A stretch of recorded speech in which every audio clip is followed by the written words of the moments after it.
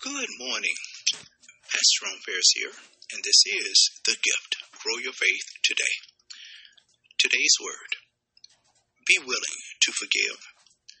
Coming out of Ephesians chapter 1, verse 7 through 9, where it says, in Jesus we have redemption through his blood, the forgiveness of sins, according to the riches of his glory, which he made to abound toward us in all wisdom and prudence, having made known to us the mystery of his will, according to his good pleasure which he purposed in himself.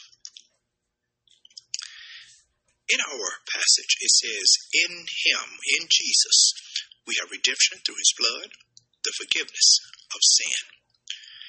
Redemption means to purchase, to release, to repay, to reconcile, to adopt, to vindicate. Notice words from this passage also, according to the riches of his grace. The Apostle Paul did not just say grace, but the riches of his grace. God's grace is rich, multifaceted, and as we then read, abounding toward us, abounding. In Ephesians 3 and 8, Paul reminded us of the unsearchable riches of God's grace and glory that he makes known to us according to his good pleasure. Acting on his rich and abundant grace, Jesus is pleased to forgive us and redeem us. And these gifts of forgiveness and redemption cost Jesus his blood, his life. Jesus paid the price for our sinfulness, and he purchased us. He redeemed us from our bondage to sin and death. We please him, our King, when we walk in the redemption and the forgiveness that he offers us. Your forgiveness of the people who hurt or betray you may not change them, but it will change you.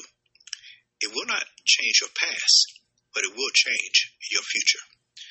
May we ask for God's forgiveness, receive it, extend our forgiveness to others, and live as people who have been redeemed.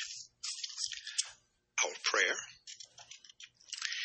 Eternal God, our Heavenly Father, Lord, this morning, we want to thank you for, Lord, shedding your blood for us, for our sins. Help us, oh God, to walk daily in the forgiveness and the redemption that you purchased for us.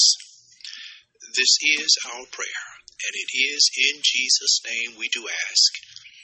Amen. Amen. Praise God. Bless the Lord.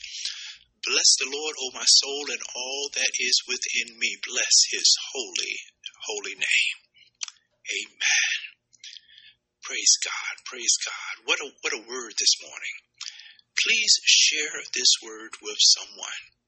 Thank you once again for your support. The Lord's will, we'll be back on tomorrow with another word from the Lord.